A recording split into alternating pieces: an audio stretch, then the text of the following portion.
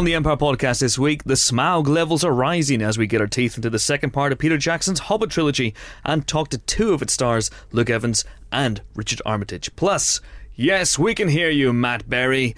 The star and writer of Toast of London drops in for a chat. All that and much, much more on the Only Movie podcast that is simply delighted with the revelation that the supervolcano underneath Yellowstone Park is twice as big as previously thought, which means not only are we all doomed, but that Roland Emmerich has to go back and remake 2012. Win-win, I think. Hello, Pod. I'm Chris Hewitt, and welcome to the Empire Podcast. As ever, I'm joined by a trio of people who, frankly, weren't doing anything better. That's a lie. We're unpressed today. We could all be doing something better.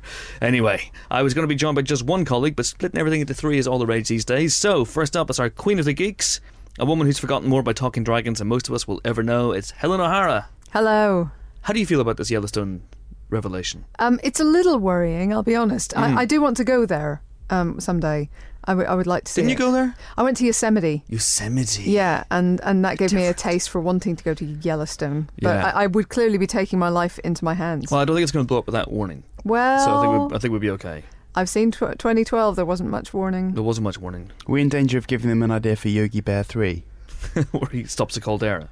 Yeah. That's all right. That's Jellystone. Jellystone, Yogi. completely different place. Okay. You just heard him there. He's our art house guru, a man so dedicated to the art of subtitles that even now he's working on subtitles for this very podcast. Just press 888 on your camera phone or podcast listening device now.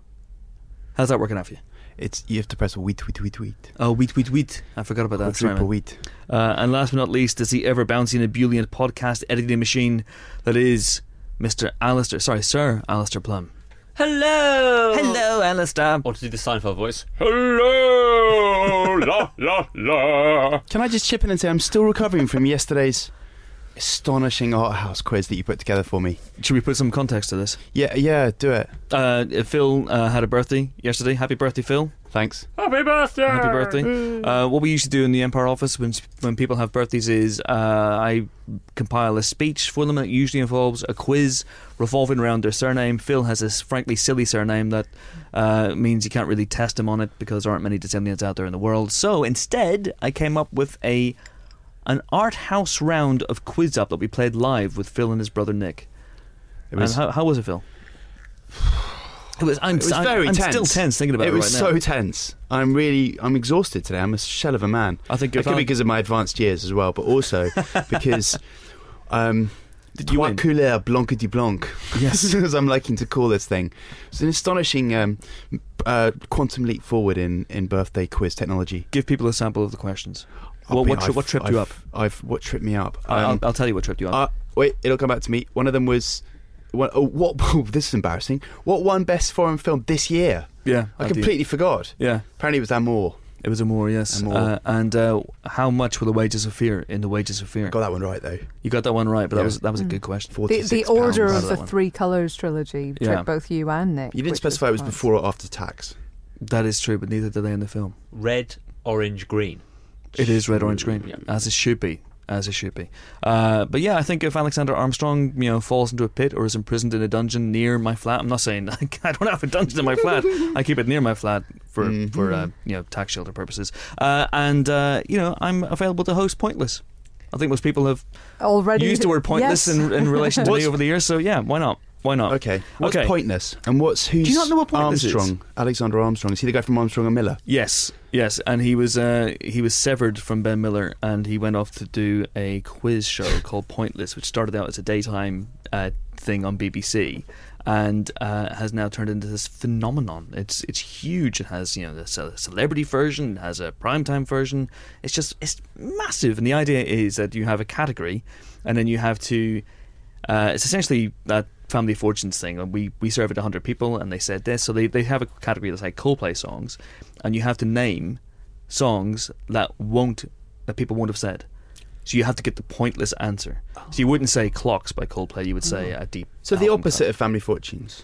Yeah, kind of. But it's still got the Family Fortunes tinge. They wanted to call it Family Misfortune, but yeah. So you want to hear them go that noise? You want that? No. Oh, you don't. Let's come back to this. I feel we've gone off the beaten track here a little bit. Sorry for that pointless debate, everybody. That we will get on with the podcast right now because it's time to tackle your questions. As ever, you've been sending them in all week via Facebook, Twitter, And email. Let's start with the Twitter question. This is from @RichardBud41. He asks, which sequel is most guilty for basically remaking the original? Home Alone 2 seems the obvious example. The second most obvious would be one that you should be aware of.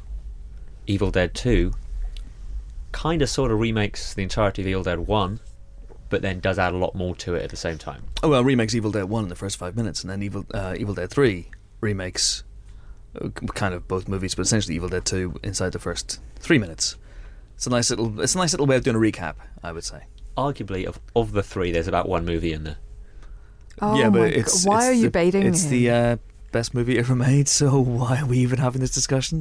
Why? Let's move on from that one, shall we? I'm going to put forward Shrek. Because every single Shrek movie, including the sort of half-hour Christmas and Halloween specials, basically has the same plot, which is that Shrek is grumpy boots and decides he wants to be alone, and then realises that it's nice to have other people around too.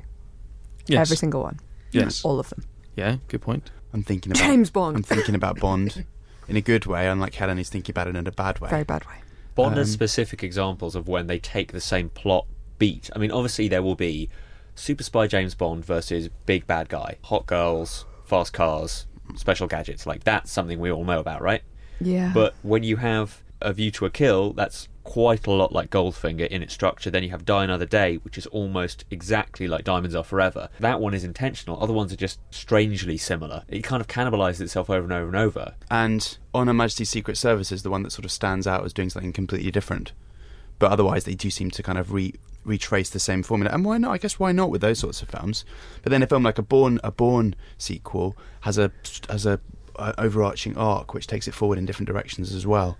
So, or Star Wars. I noticed Yeah. some similarities Raiders. between Never Say Never Again and Thunderball. I don't know if Really? anybody else has spotted that, but No. there were Whoa, revolutionary. a few touches. Oh, hang there. on. The guy who played James Bond in Never Say Never Again looks a lot like the guy who plays James Bond in Thunderball. Yeah, but he had some kind of prosthetic, crinkly makeup Yeah. or something. And he's much more Scottish in Never Say Never Again than he is in Thunderball as well. I just love...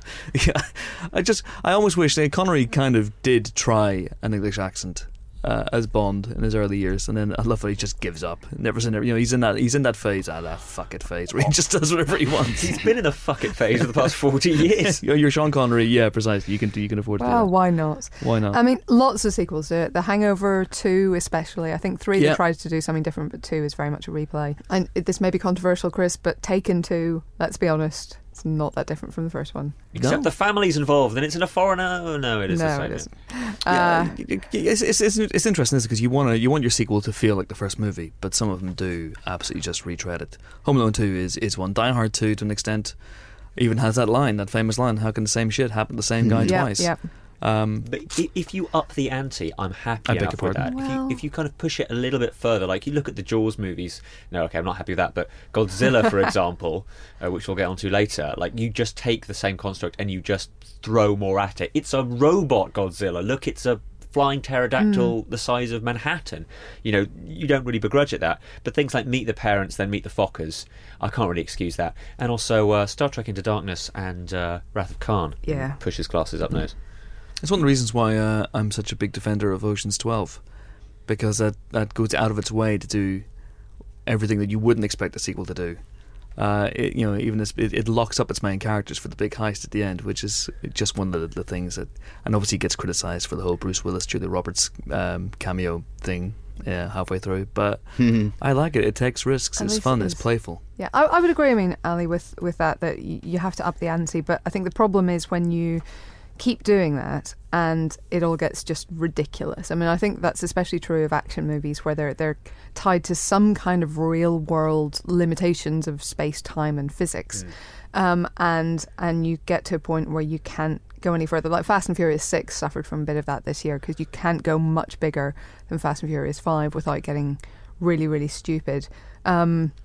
And I think to an extent most action franchises suffer from it at some point. So I think then what you want to do ideally at some point is you need somebody to come in, give the whole thing a good kick up the butt and do a, either completely change genre in the way that the Alien franchise has occasionally done, or, at the very least, reinvent the tone in the way that, say, Fast and Furious 5 did.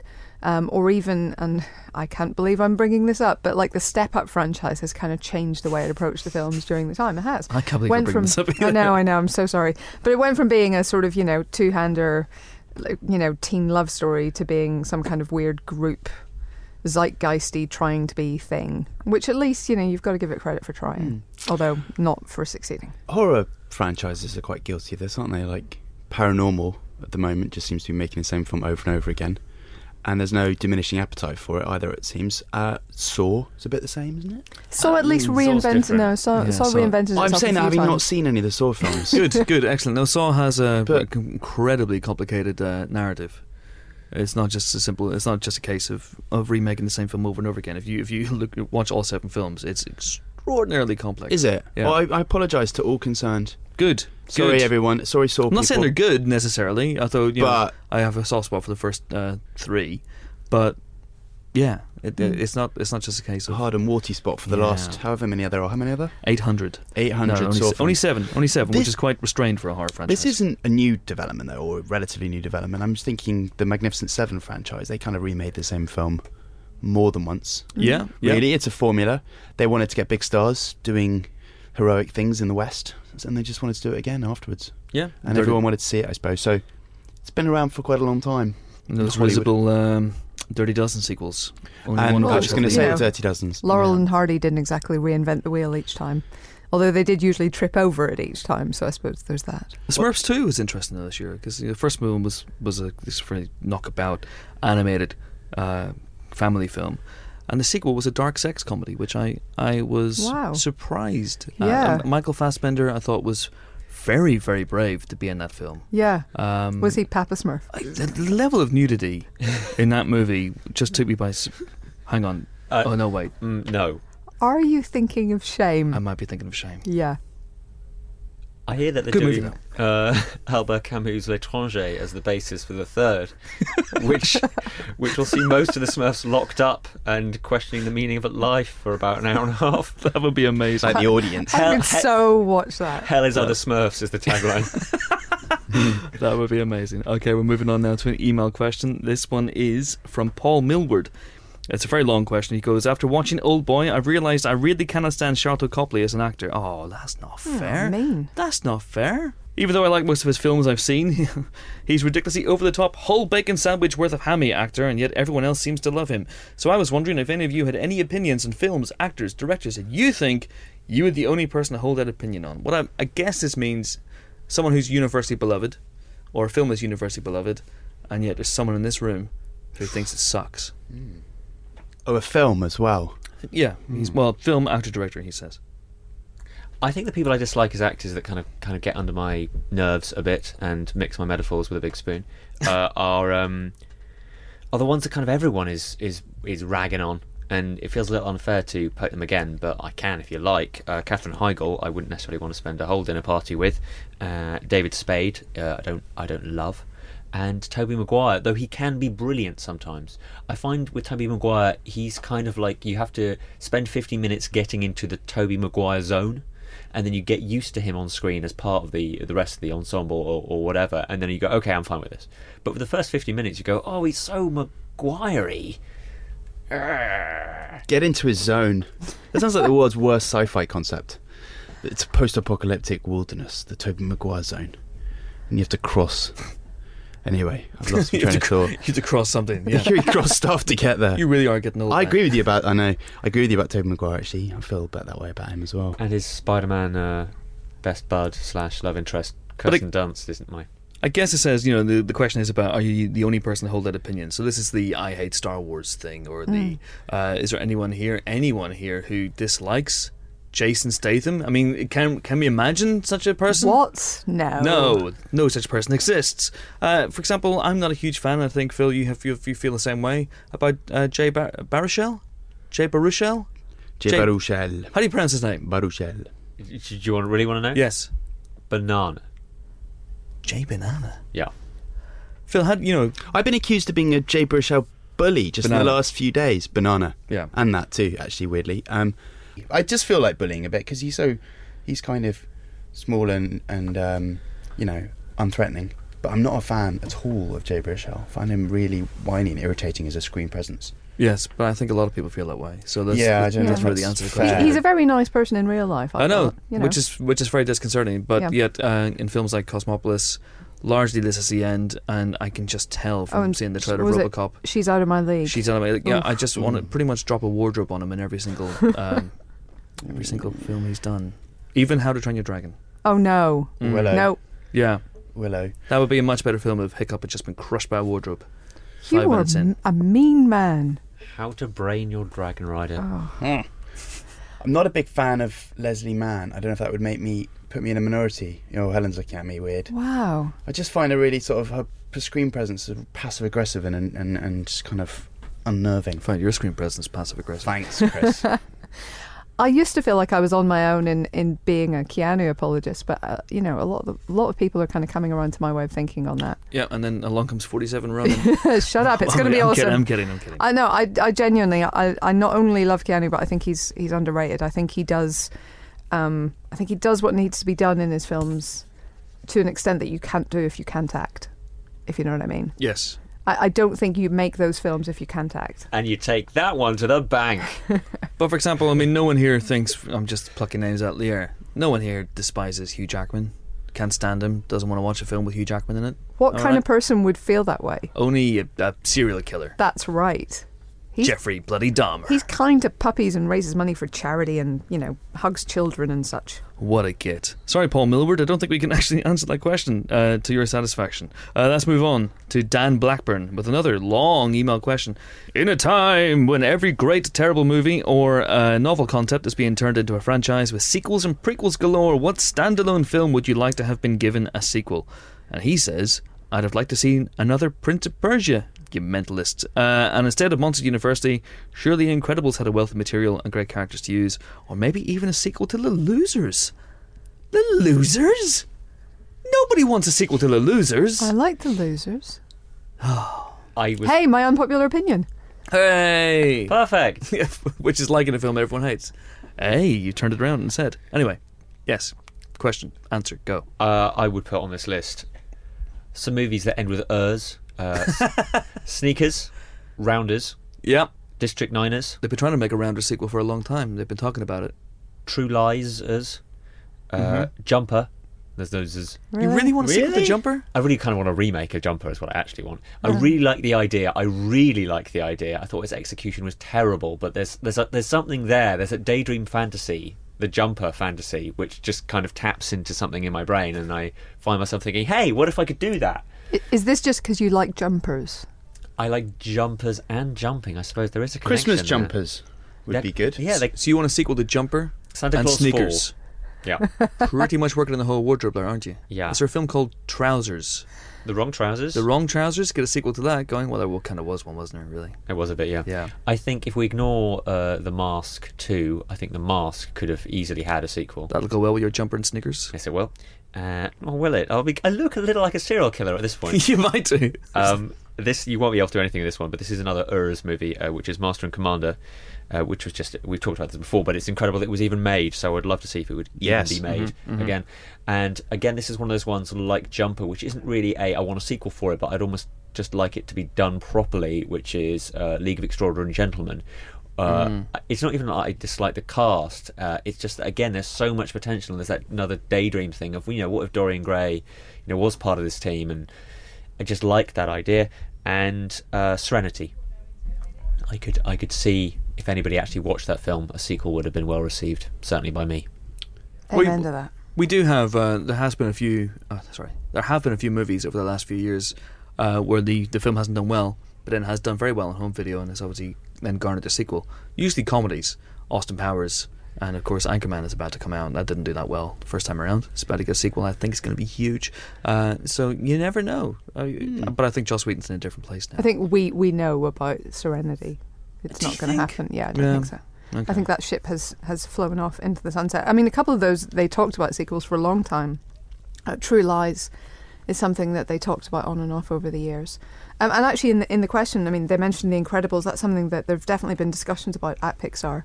Brad Bird's talked about it, but has said, until we are absolutely sure we have a a killer concept, then they're not going to touch it, which is inarguably the right decision. But we'd just like them to come up with that killer concept already, please, and thank you. The Monsters thing is an interesting example because I felt like the Monsters prequel was fun and diverting. It made the mistake of, I think what was great about Monsters Inc., it didn't take with it, the central concept was so brilliantly put together and conceived, and it didn't benefit from having that. So any of those films that have that kind of strong central conceit, I was thinking The Adjustment Bureau is quite fun, and that might lend itself to a nice I love The sequel. Adjustment Bureau. The idea of where you could take these doors. And then there's a hat for Ali to wear with his mask. I was going to say, The Adjustment Bureau, you jumper. could put sneakers, and you could put your sneakers in too, along with your mask and what else? Help me out. And my boots. I've forgotten. And my jumper. Jumper. Yeah. Your kinky boots. Kinky boots could have a sequel. I'd also would like to see another movie in the world of The Fifth Element. Obviously, The Sixth Element would make perfect sense. I'd watch The Sixth Element. And also, of course, History of the World needs a part 2. It does. It does. I love Master and Commander as an idea. And I know that we've discussed that on this podcast before, but it will never happen. But that would be great. And there's a wealth of material for them to use. So someone make that film, please. Maybe somebody will make Temerara instead, which is Master and Commander with dragons. There she goes, the talking dragons again. That's right. I'm not going to contribute much to this because you can pretty much guess what I'm going to say. Evil Dead. Event Horizon! Event Bloody Horizon. Yeah, that would be interesting. And for a long time, every time a talk of a sequel to John Carpenter's The Thing came up, I was kind of quietly rooting for it. Because even though it has one of the great endings, I do want to see Kurt Russell as MacReady come back and kick some more alien butt. And I would like to see something like that. I know Frank Darabont was working on a sequel that was going to be on I think it was on the Sci-Fi Channel. And then it all went south. That led down the road. It eventually led to the prequel, but maybe one day. Went south to Antarctica. It went south, yeah. It's clever. And of course, Kurt Russell, the hair is a bit grey these days, but, he hasn't aged. Apart from that, just dye his hair black, he could still be R.J. MacReady. Do you want him to escape from somewhere else as well? No, not really. Moving on now, obviously if you want to send in questions to us, we're on Twitter at Empire Magazine. Please use the hashtag Empire Podcast or we won't see it. We're on Facebook as Empire Magazine, of course. Do give us a like. And you can email us podcast@empireonline.com. Okay, time now for our first interview of this week's pod. If you're a fan of British comedy, this guy will have been on your radar for some time. He first made a splash as part of Garth Marenghi's Dark Place and The Mighty Bush before moving on to the IT Crowd. He's now the star and writer of his own Channel 4 sitcom, The Gloriously Surreal Toast of London, and he's also the owner of one of the finest voices in showbiz. He is, of course, Matt Berry, and he came in to talk to Nick DeSemlian and myself earlier this week. We are delighted to be joined in the Empire Pod booth by Matt Berry, star and writer of Toast of London. Hello, sir. Hello there. How are you? I'm very well, thanks. How are you? I'm good. Thanks for joining us on a Monday morning. I have to say, Nick and I are huge fans of Toast of London. You're very kind. And it just got a second series. It did, yeah. Yeah. So where were you when you heard the news? It was this time last week, I was just getting out of Blackfriars train station. Do you know Blackfriars train station? It's the new one that's across the Thames. It's actually really good. Anyway, I just come back from rehearsing for Vic and Bob's new sitcom, which I've now done. So they told me, but they did this thing which I think they found very funny, which I found less amusing, which is the Simon Cowell approach of, sort of breaking news. Oh, yeah. So I had this whole, hi Matt, and I was like, yeah. I thought, oh God, here we go. And they said, I'm afraid to say, and I was like, just do it. And they said, that you'll have to do it all over again next year. Which I then thought was hilarious. Excellent. I mean, there was already some pretty crazy stuff in the first one. Is there stuff that's even more kind of extreme that do you feel now you can go a bit wilder? Well, I don't think it's that kind of crazy, which is a good or a bad thing. I'm thinking largely of the Bruce Forsyth riff, which yeah, I found hard to forget. I kind of woke up, I had a weird dream after I watched that episode. I know, it gave a lot of people nightmares, that one. We can't deviate. I mean, we've been told this. We can't really sort of deviate from the tone and the format. For instance, we can't take him into space or whatever, which is something that I wanted to do. Toast of Space, that would be nice, yeah. So, we got to keep it, kind of sort of looking and sounding the same, which is fine, because, that's, it is the show, that, we both kind of wanted to make, so that's good news for us. Where did the idea for the Bruce Forsyth, the Nigerian lady who gets plastic surgery, which makes it look exactly like 1970s Bruce Forsyth? Yeah, it had to look like 1970s, because if it looks like Bruce Forsyth now, it's just a guy with bits of real white hair. And just like an old man. We had the same discussion with Andrew Lloyd Webber. Yeah. From the back.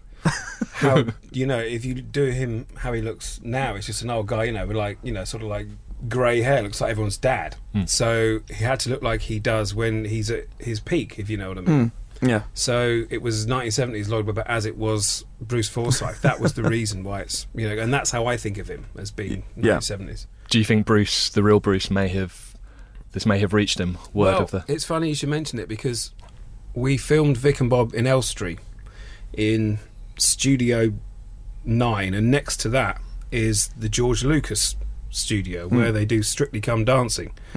So we've been in the same area, and I met his PA, but I didn't mention it. I don't want to, I would imagine he's still, quite kind of powerful, so he'll come after you. I don't want to wind him up just yet. I remember I took a picture of that whenever the episode was on TV and tweeted it. Oh, right. Saying, it's phenomenal makeup, but it was just one of the funniest things I've seen in a long, long time. Yeah, well, it kind of hinged on that. If that makeup hadn't have been as good as it was, it wouldn't have worked. Yeah. And we didn't know, so it was just like, oh God, this has to work. Otherwise, we're in trouble. Yeah, and it was all right. It worked out.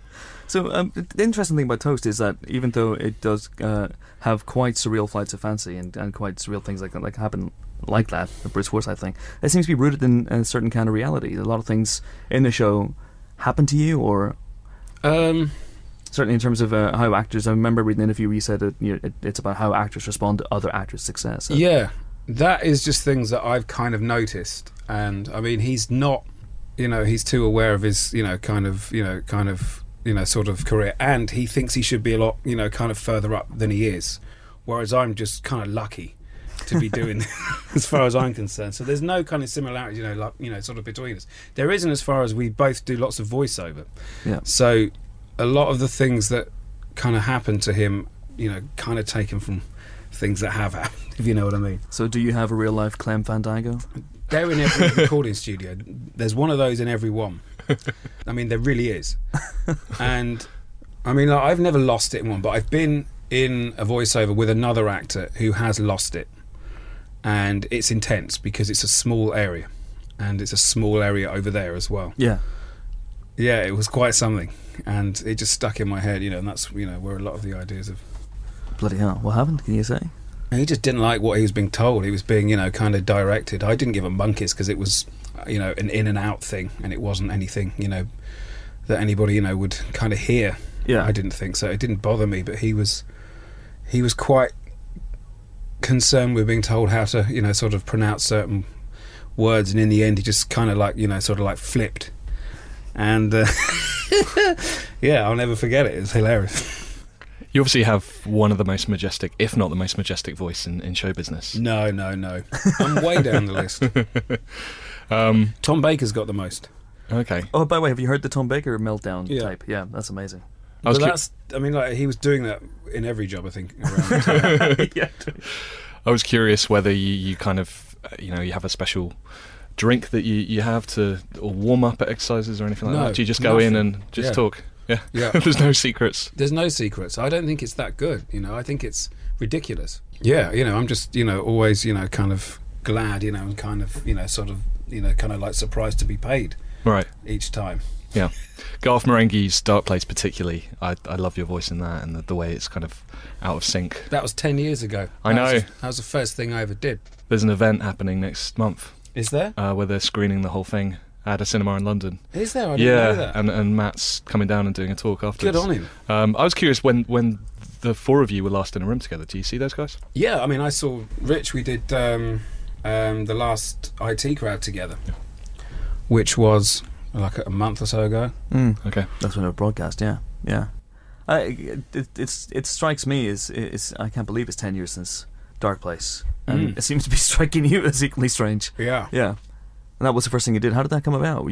I was doing music and thought that's what I would do.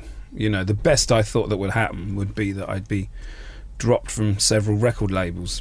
I thought, you know, if I do that, that's all right. So, you know, I just like doing songs, and then I ended up doing songs before the Boosh went on, because I knew Noel. Then I ended up doing Rude Ones, because, you know, it was, you know, a comedy show type thing, and it just went from there. And then Matt and Richard came down and also did stuff, and kind of said, you know, if this thing we've just done in Edinburgh, if it goes to TV, do you want to play this Spanish doctor? And I was like, you know, I'm doing that. Yeah, you know, I was, you know, on my arse at that point. So, you know, yeah, that's, you know, where it all came from. Wow. So in terms of you were very much finding your way, I guess, as an actor for that one. No, I wasn't finding it. No, I didn't necessarily want to be an actor. Yeah. No, I was just, you know, I just didn't want to work, if you know what I mean. Yeah, yeah. You know, so doing songs, and, you know, and I was working in the London Dungeon, you know, and I was like temping anything, you know, to not do some kind of, you know, sort of career-based sort of 9-to-5 thing. Right. That was just the plan. It was about what I didn't want to do, I think, then. Yeah. Working in the London Dungeon sounds like an interesting job. Was it an interesting job? Loved it. I loved every minute. Yeah. I was there for a year, I think. Yeah, because I'd done pretty miserable temp jobs. You know, I was in a room, you know, kind of sorting out people's parking fines, you know, and I was doing telesales, you know, where as soon as you finish one call, another one gets pumped straight in. It's awful stuff. And then a mate said, you know, there's some auditions, you know, kind of happening for the London Dungeon. You know, you get to kind of, you know, sort of like dress up, you know, and kind of muck around all day. You know, it sounds right up your street. And I was like, yeah. So I went down, did an audition, which I kind of sort of, you know, sort of like made up on the spot, because I hadn't really done auditions, you know, before that. And then, you know, I got the job, and then that was it. I was in there. I was in the dungeon. What were you dressing up as? Well, you do different things during the day. So, say in the morning you'll be Jack the Ripper. In the evening you'll be the judge. I'm Jack the Ripper this morning. Yeah, and then you know, then you have lunch. You know, then you're the judge in the afternoon. This sounds like a sitcom in itself. Well, it was good. I mean, you know, might put toast in the dungeon. And you've kind of infiltrated movies in a weird way, because obviously your voice was in Moon. I mean, you know, you got to look very kind of carefully, but I'm there. Yeah. With Benny Wong. Yeah.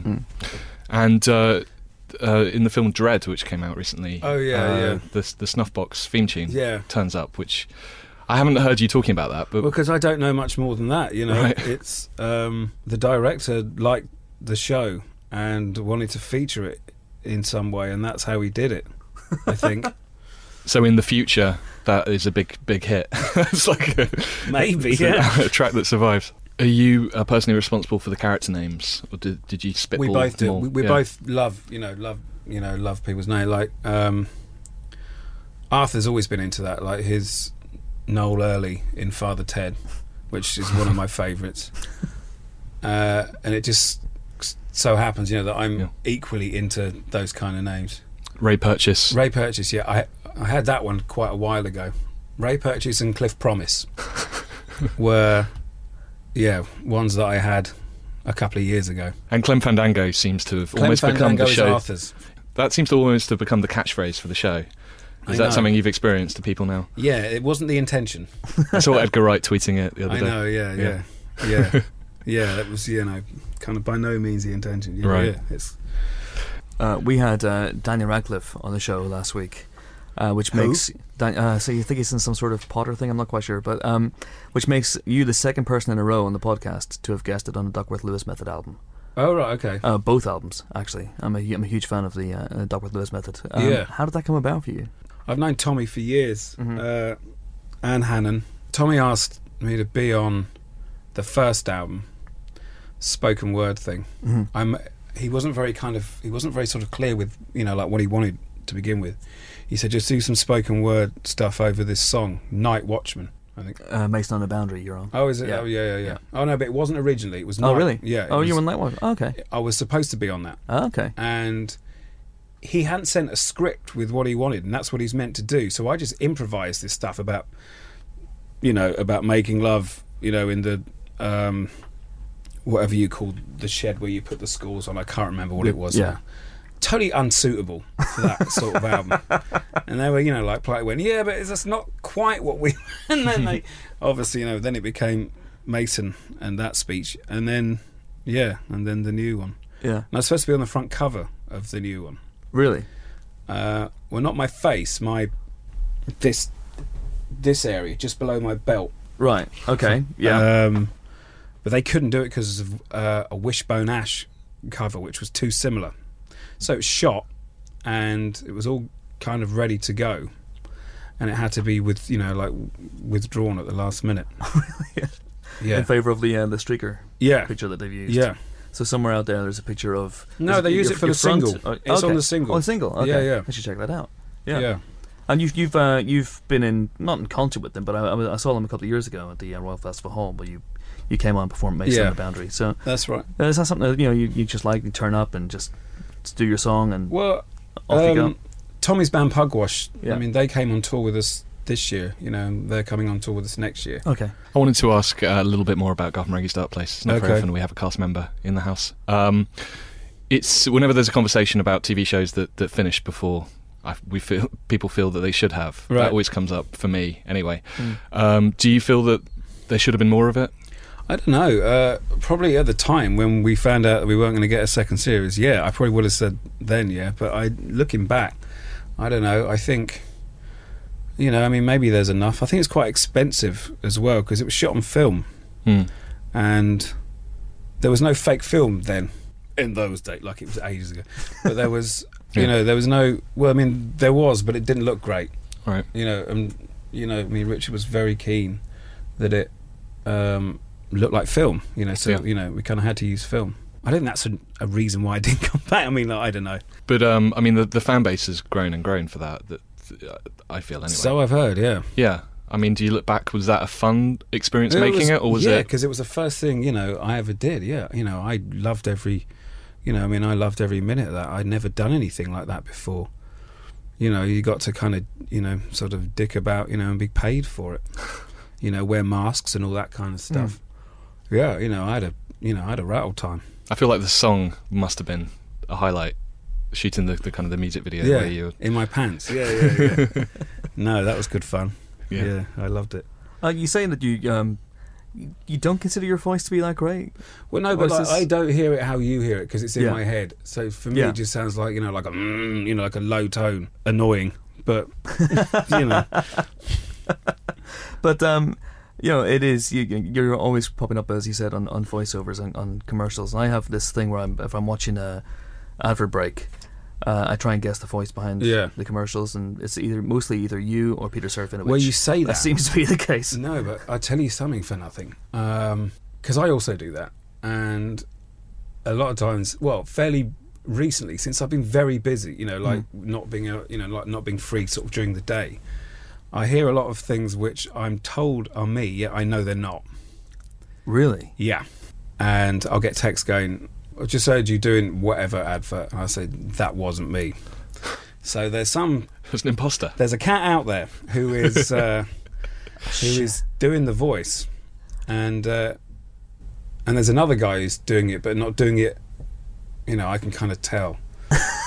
A shadowy cabal of Matt Sounder like he's yeah. Well, that alone tells you that unless I'm mad and can't kind of remember being in these rooms, but it isn't. There's a few that I've been that have been brought to my attention, which are not me. Well, Matt, it's been an absolute pleasure having you in. Thank you very much indeed. Thank you so much for joining us. Thank you. Thank you. Bye bye.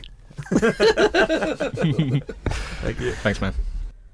Matt Barry there. Now, ordinarily we'd take the opportunity to tell you about the release of the film or the DVD that our guest was here to plug, but what's the point of having a guy with that voice in your pod booth if you don't let him use his instrument, so to speak? So take it away, Matt Barry. Hello, this is Matt Barry telling you to buy the Toast of London DVD, which is out now. Certificate 15. There's F's and Jeffs and 2 C's. Don't let that put you off. Okay, movie news time now. That was a weird way to say the word now, but anyway, let's move on. What do we have? What do you got? No. I've got the excuse to play this. Oh.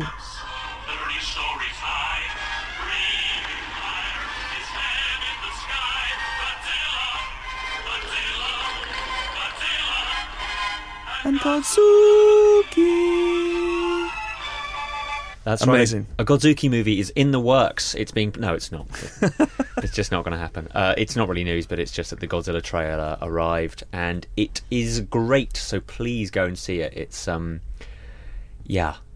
beginning of the Amazing Spider-Man 2 trailer we saw last week, where he is flying from presumably some kind of plane type thing, and he's hurtling towards the ground, is kicked to the curb by the Godzilla trailer, which has about, 12, approximately a dozen soldier-type men jumping out of a plane, trailing red smoke as they fly into this huge smoky morass of a metropolis, and lo and behold, right down beneath them is this gargantuan beast called Godzilla, and it's just a great trailer, so go take a look. Definitely. It is a good time for trailers, as is traditional just before Christmas. All of next year's big films are suddenly releasing. That's what Santa's doing at the moment. That's what Santa's bringing us. He doesn't work on toys anymore, he just cuts trailers. It's the Edge of Tomorrow trailer. Thank you, Santa. Yeah. Oh, yeah. Ho, ho, ho, I will add some Inception Brahms to this bit. Ho, ho, ho, no need to thank me, children. It's I really like that trailer. Trailer. It sets it up, but doesn't explain too much. Doesn't explain anything about the beast, where it comes from, the origins of the beast, or really give much of a clue at any of the huge city leveling action that Gareth Edwards, who I think is going to prove himself the real deal with this after Monsters. If you haven't seen Monsters, check out Monsters. I think this film could be something special indeed. And people are obviously using this movie to rag on Roland Emmerich's version, rightly so, obviously. But let's not forget that movie also had a cracking trailer. It had an amazing trailer with the fisherman on the wharf. Yeah. Oh, that was amazing. It also had an amazing tie-in theme tune from Jamiroquai. Anybody remember it? Yeah, Yep. Deeper Underground. Ooh. Too much panic in this town, said JK. Yeah. Yeah, so he's going deeper underground, which True. doesn't make any sense because That's he where just they gets live. squashed. Yeah. What are you doing, Well, JK? as it turns out, I mean, you can understand why he didn't know that in advance. Well, also he's an idiot. Well, You didn't get the note. look at his hat. Stupid JK. We've also got, in a very brief roundup, a series of... This is a very sequel-heavy podcast, but let's just go with it. Bad Boys 3 is in the works. The Safe House writer David Guggenheim is on scripting duty, so that is in the works. There is no Michael Bay attached just yet. Any thoughts, or should we move on? I don't... I mean, Well said. Beverly Hills Cop 4 is back on track. Bruckheimer has made a new deal with Paramount. Attached to direct is Brett Ratner. Attached to star is... Eddie Murphy? Correct. Hey! So this was after the success, not really a success at all, TV pilot, which didn't quite work, where Foley's son, this was directed by Barry Sonnenfeld, didn't like... the Greenlighters World on Fire. Am I right in thinking that never made it to air? Has that pilot not been seen? Apart from Suits at whichever company it was. As far as I'm aware, I've not seen it. Yeah. If there's a man who would have seen it through some nefarious means, it would have been James Dyer, but I don't think I have, so... No. It's interesting because that was worked on by Sean Ryan, who was... he's worked on The Unit and The Shield previously. Is a very, very good guy, so... he makes very, very good shows, so I'm intrigued that one didn't quite make it. Apparently the scuttlebutt was that Eddie Murphy overshadowed Brandon T. Jackson, who was cast as a lead a bit too much. And he is, it's the presence, Eddie. Give him that. Is he going to play different members of the Foley family? I hope so. The Fat Foleys. Because that would be amazing. That would be genuinely amazing. Yeah, it would be amazing. And one should be a Foley artist, because it works on several levels, like the Matrix Revolutions. Oh. I was using a coconut for that. Yeah. Peter Berg, you remember him. He's like the Titanic. That's right. Yeah. He is developing another rundown. You might know the film starring The Rock as Welcome to the Jungle, and you might also know it because it saw Arnie kind of hand over the torch to The Rock in a very brief and fun cameo.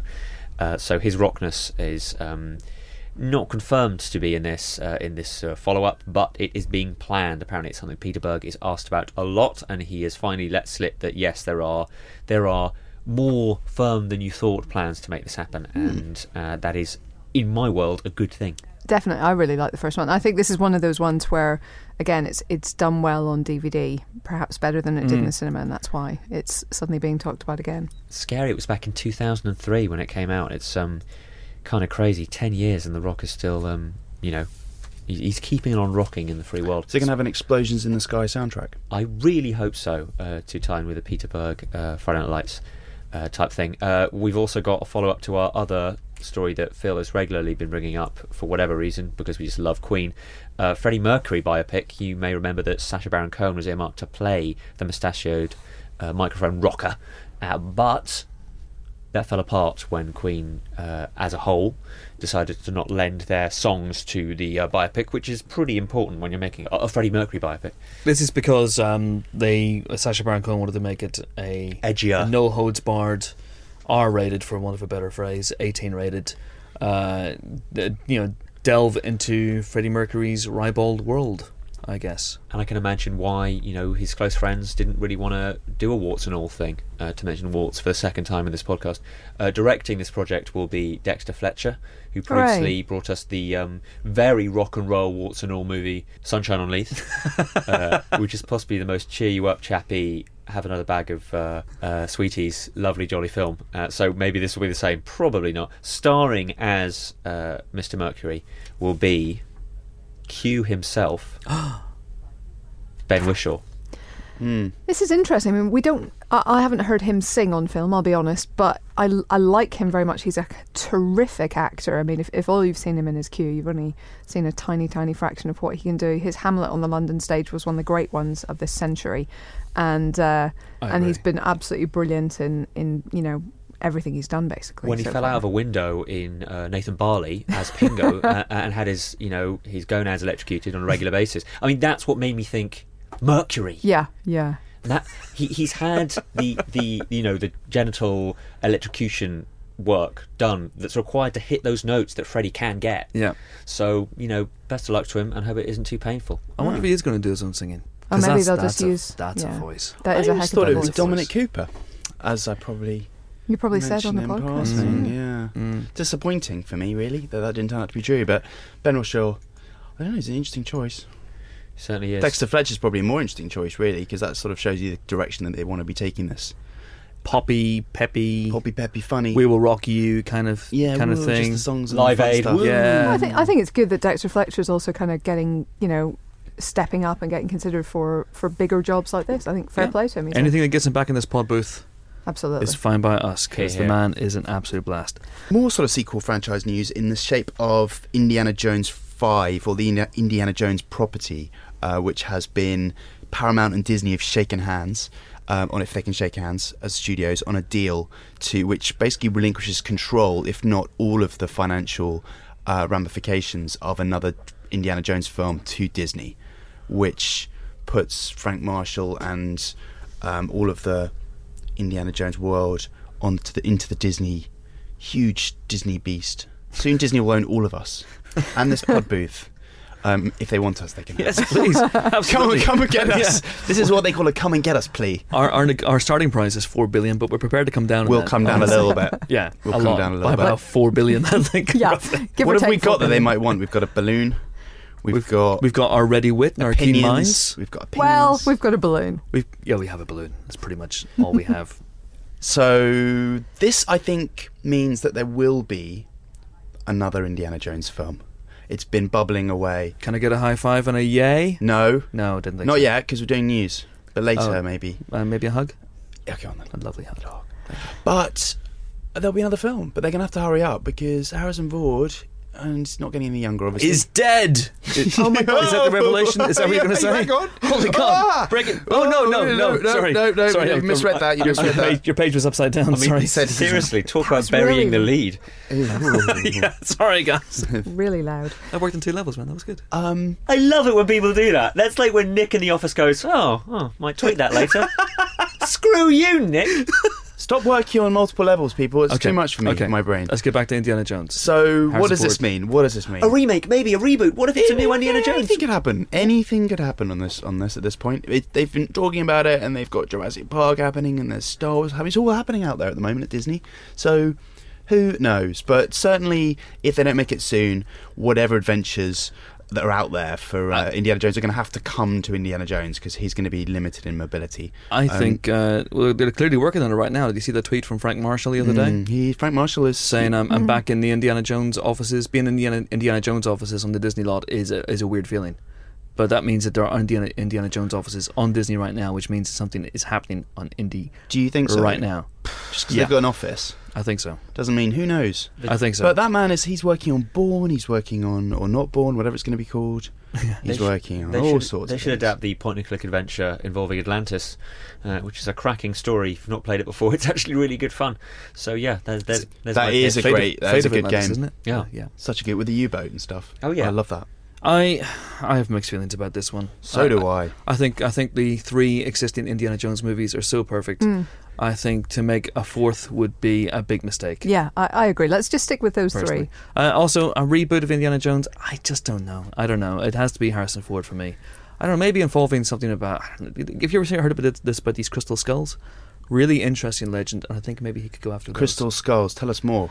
Well, I have news. Juan Antonio Bayona has been set as the director for a World War Z/C sequel. This is good news. It is good news. Bayona has a pretty much flawless track record. Stuff like, obviously, The Impossible last year, but The Orphanage before that. So we know he can handle big-scale, disaster work. We also know that he can handle scary stuff and sort of individual drama as well. So I think he's a really good shout. The big question will be, where did they go from where we left the last film? Yes. Which I'm not going to say too much about if you haven't, seen it yet. You probably should. It's a good film. It has nothing to do with the book. And will this one take anything from the book? I mean, really, it's all there for grabs. All of it. Every single story beat is sitting there waiting for you to adapt it. So why not have a go, Just Hollywood? start again, you think? I don't know. It's a little bit difficult because I'm not sure how you do much. I mean, the book's best set pieces, are kind of tied into the way that the zombies in the book work, which is slow. Yeah. And a lot of them wouldn't work with fast zombies. Like the existence of the Lobo, the tactics that they use against the zombies, the Battle of Yonkers, all of this stuff. But there's got to be something you can take and do.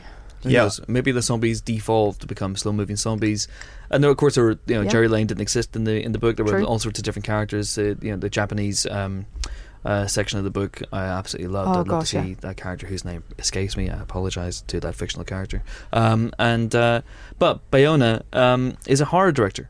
And this is interesting. He has a horror background. He loves horror. He's very, very good at generating scares. The Impossible, even though it was ultimately a heart-wrenching and emotional drama, is also terrifying. Yeah. And I think he can really make this work on a zombie movie on a big, big scale. I really, really liked World War Z. It came very, very close to being my top 10 of the year, which surprised me because I'm a zombie purist. It won me over. I was kind of expecting the worst going in because I'm a big fan of the book and it clearly isn't the book, but leaving that aside, it is a very good adventure film. But I think it would be right, I mean, talking earlier about changing genres, this would be one where you could change the genre and make this one more of a horror movie and a musical horror movie, and it would be interesting. I'm excited about this too. I think I like the first one, and I think there's plenty of places they can go. Paris, hopefully. The catacomb stuff is pretty amazing. He'd be great for that. All of the underground where the zombies are living, and they have to go down and clear them out. Kind of Second World War, hand-to-hand combat style. The problem is for the horror is that this is very much established as a PG-13 type treatment, isn't it? So you can't really throw a lot of like Lobo hack and slash stuff into it. You can't do the gore, but I think there is room to make stuff very, very scary with like gore. So I don't know. I'm certainly intrigued, and we'll have to see where it goes from here. I want to see Peter Capaldi in action. It's intriguing because we're about to discuss the Hobbit, the Desolation of Smaug, and that has an awful lot of violence in it, and a lot of heads being lopped off and people being stabbed with arrows and whatnot, and that's a PG-13, so you can be intense. And there was actually a story this week where some academics actually looked at R-rated movies compared to PG-13 movies in the States and find basically no difference between them in terms of levels of sex and violence. It's more the kind of window dressing around it. It's not so much levels of violence as levels of blood that makes the difference between the ratings. So anyway, you can do a lot, is what we're saying. Absolutely. Just one final story to finish off on, and that is the news that Terminator Genesis, as the 5th instalment of the franchise is now called, may have a leading John Connor. And that John Connor is Jason Clarke, probably at this point best known for his role in Zero Dark 30, where he tortured people to get information. But he will now be the great white hope for mankind in the future ruled by the machines. Good actor. very good actor, and I kind of buy him as a leader of men. I've got to say, I think he's a very kind of big, manly presence. This will be what, the 5th John Connor? I believe so, at least the 5th. I think. Yeah, there's 2 in Terminator 2. Nick Stahl, obviously in T3. Christian Bale. Yep. In Terminator Salvation, name I almost forgot there. That shows how much an impact that movie made on me. And Jason Clarke is the 5th one. Okay, it's an interesting one. They also, there have been rumours about Sarah Connor being Emilia Clarke or Brie Larson. Now, obviously, they're a lot younger than someone who would play Jason Clarke's mother in the same timeline. So we must be talking. Obviously, we're talking about split timelines. Present and future, if you will. Maybe. Or maybe John Connor goes back in time or maybe John team Connor up with his mum and become his own dad. Oh, yuck. Just throwing it out there. Please don't. Never throw that. What I'm saying is, though, it looks like it might be a little bit more of an equal split between sort of present-ish and future-ish. Okay. Intriguing. I just want to mention very, very quickly, the news of Simon Pegg has joined absolutely anything, the Terry Jones movie that reunites most of the Pythons, not all of them, but one's dead and Eric Idle hasn't committed to it. But this is an intriguing storyline. It marked Terry Jones's first movie for a long, long time. It's about an ordinary guy who is given powers by aliens. It means that anything he says and wishes comes true. Robin Williams plays a dog, a talking dog. Ooh. Done. Sold. That starts filming next year. Time now for another interview. We've got 2 more interviews to go. Here's the first one. With the Desolation of Smaug hitting cinemas today, we decided to sit down with 2 stars of the new Hobbit movie. First up is Luke Evans, who's had a heck of a year. He was the bad guy in Fast and Furious 6. He made our 666 greatest horror movie characters list with his role as driver in No One Lives. He was cast as Dracula and the Crow, and now he's about to hit the big screen as Bard the Bowman in Peter Jackson's sequel. He was speaking to... Who was he speaking to? He was speaking to Phil. Nick. And Nick. Well, there you go. Enjoy. We are very happy to be here with Luke Evans, aka Bard the Bowman, the first human character to be seen in the Hobbit trilogy and the first Welsh one. That's right. How are you doing? Very good. Very good indeed. Yeah, so the accent, was that your decision or...? No, it was Peter, Fran and Philippa's idea.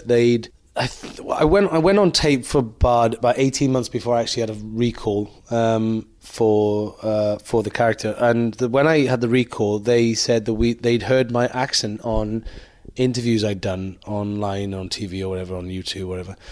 And they thought that they thought my accent might work well with Bard. So they asked me if I would do the screen test with my own accent. And that's basically how it began, and the rest is history. What did you have to do in your screen test? If you don't mind me I had to do the scene in... Where was it? It was in my house, which is changed. Which is your big moment, kind of the big moment. It's sort of changed now. It was the scene was rewritten quite substantially, so it's a different scene now to the one it was. And we don't get to see you doing any archery yet in Not this really. film. Just at the beginning, when you first meet me, you see me with a bow and arrow, but then you don't see me after that. Because, Bard's life, when you meet him, isn't really about being a bowman anymore, even though he has this amazing skill. He doesn't need it, really. His life is all about just making a bit of money, looking after his kids, and, living day by day, hand to mouth. Transporting fish around. Lots of fish. That only once does he do that. He does that only to smuggle the dwarves in. Usually those barrels are empty. Those barrels are usually full of wine, you see. So you wouldn't want wine out of those fishy barrels, would you, after that? Are they real fish or not? We were talking about this before. Yeah, they were real fish. Wow. Yeah. About half a ton of fish, I think. Wow. So the dwarf actors must have had a few showers after. They hated it. They absolutely hated it. Yeah, they stank for days. Yeah, it's not very nice. And that Lake Town set is absolutely amazing. I mean, that must have been fun to walk around. It was lovely to walk around a set that, you can just keep walking, turning corners, going over bridges and still not actually getting to the edge of the set. It was amazing. It really was that big. It was an insanely beautiful set when it was lit properly. And they used to have these little... water pipes that would spray out very fine mist over, and the mist would just float on the top of the surface of the lake. So it looked like the lake was, in the mornings when the water is warmer than the actual air, and you get that mist. They could recreate that with these special misters that were just under the edge of the gangplanks. It was very, very clever stuff. and all that ice was all obviously fake, but there were just pieces of ice everywhere, and all the guys did all day long was just move them around to make them be in the right places at the right time. Was it kind of? I mean, there's quite a lot of Bard gallivanting around Lake Town at pace. Was there any mishaps on your? Well, amazingly, I spent almost like a year and a half in it running around, literally running over the rooftops, around the streets, over bridges, and I didn't fall in once. I then went back for the 10-week pickup session earlier on this year, and the first shot of me running around a corner, and I just missed it, and I went straight in. It was unbelievable. They shot it as well. It's on the bloopers probably. Yeah, but that was the first time. I couldn't believe it. It was unbelievable. I was like, all that time I did it. Almost every day I was on that set, and then I didn't. And then I come back. See, I was out of practice. Yeah, not match fit. And is it a forgiving crew in terms of laughing at your mishap? Oh no, God, they all laughed. They laughed incessantly for about 10 minutes, and they filmed it. Yeah. So but they're a lovely bunch. It's a very nice atmosphere on set. They're really, really nice people. Now, you tweeted this morning a photo of the Hobbit Monopoly set, which has your photo on the front. I know, mad, right? Oh, you're going to get that for everyone for Christmas? Yeah, I'm getting it tonight. Yeah, I've already ordered it. Yeah, it's awesome. What's your Monopoly strategy? I looked at the board, right, and I looked around and I realised that I am the third most expensive place on the board, behind Gandalf and then Bilbo. So not doing too badly because he's a pauper of a Lake Townman, you know. Wait, so you're at an actual property or an actual? Well, I think that instead of there being streets on the Monopoly board, it's actually people. Oh. Just all the different characters. But weirdly, the houses you can buy are Lake Town houses, which is really cool. That is amazing. Yeah. We were pondering whether instead of a dog, you can play as a warg or something. Have you? Do you know what the little pieces are that you can play? Yeah, there was there was a sword. I think it must be maybe Sting, maybe. Mm-hmm. Then there's a little miniature stone dwarf, and there was, I've forgotten the others. But yeah. But that's crazy, having your own board Isn't game. it mad? I mean, yeah. There's bow and arrow. Yeah, bow and arrow. The what do you call the thing? The bow quiver. Yeah. But yeah, that's pretty cool. There's something where you don't think about it at the time, do you, when you do a movie like this? But these things are made. You know, you're part of not just the film, but the whole thing that goes with the film. It's incredible. It really is special. This is the first Christmas when you can go, okay, guys, who fancies a board game? Oh, here's one. I'm in it. If you land on me, I can shoot you with a bow and arrow. Yeah, exactly. Legally. Yeah. You automatically win if your face is on the front exactly. cover. Yeah, I own everything. Yeah, unless you change your name to Cam Chapka and play Risk instead. I don't know. Could do that. And you've got Lego as well. So I have Lego as well. Yeah. It's there's a restaurant chain in America. I won't mention it, but they have like Bowman pumpkin pie and Bowman's brew, which is this pumpkin chocolate drink, and it was Lake Town tart and whatever. Wasn't a fillet of fish? No, there was no fish on the menu, thank God. Yeah, it's cool. It's very cool. But you've come a long way, because only 3 years ago in Robin Hood, your character was Sheriff's Fug. Yeah. 6-second debut. So what happened in that 6 seconds? So after that, I then went on and did Sex and Drugs and Rock and Roll with Andy Serkis, which is when I first met him. Played a very small role. Then I went and did Blitz and Tamara Drew. I did an indie called Flutter, which was never released, so no one's ever seen that. And then it just come one. They got bigger and bigger. Every role sort of was a little bit larger, and some did really well, and some didn't do so well. And it's the world of an actor and films and stuff. And sure enough, this year has been the biggest year of my career so far, with Fast 6 coming out, doing really great business, and people really liked the role, and then The Hobbit finally coming out. It's a really big deal, and obviously I've just wrapped Dracula, which is my first title role for a studio film, and I'm off to do The Crow next. So, and I fitted in a little TV job there as well for the BBC for the Great Train Robbery. So it's been the busiest year so far, and they've been busy. So for me to say that's saying something. Not to say that we just researched by looking at Twitter feed, because we went far beyond that, but we did spot a cover of the Men's Health magazine. Where the headline was Luke Evans' 3 power moves for career success. And I just wondered, what are they, like physical moves, or is it more just sort of tactical? I don't know. I really probably need to read the article to see what they've pulled out of my interview that has found them 3 power moves. I don't know what they could be. To rescue something sensible from a ridiculous question, what advice would you have for a younger you from 3 or 4 years ago, and B, for someone that wanted to break into acting and wanted to make a career out of it? Well, if we said a younger me, let's say like 5 or 6 years ago, then that would have been just before all this crazy film stuff started, and I would have just said it was absolute nonsense that I was going to be doing what I was doing. And so maybe a younger me, I would have just said, keep at it, which I already had been keeping at it for a good 10 years. And it wasn't always plain sailing, and it sometimes is dismaying as an actor because you don't work or you don't get the job you want. But who was to know that this was going to happen? So I probably would have just said, stick at it, kid. It's going to work out. And for anybody who's thinking of becoming an actor, I'd probably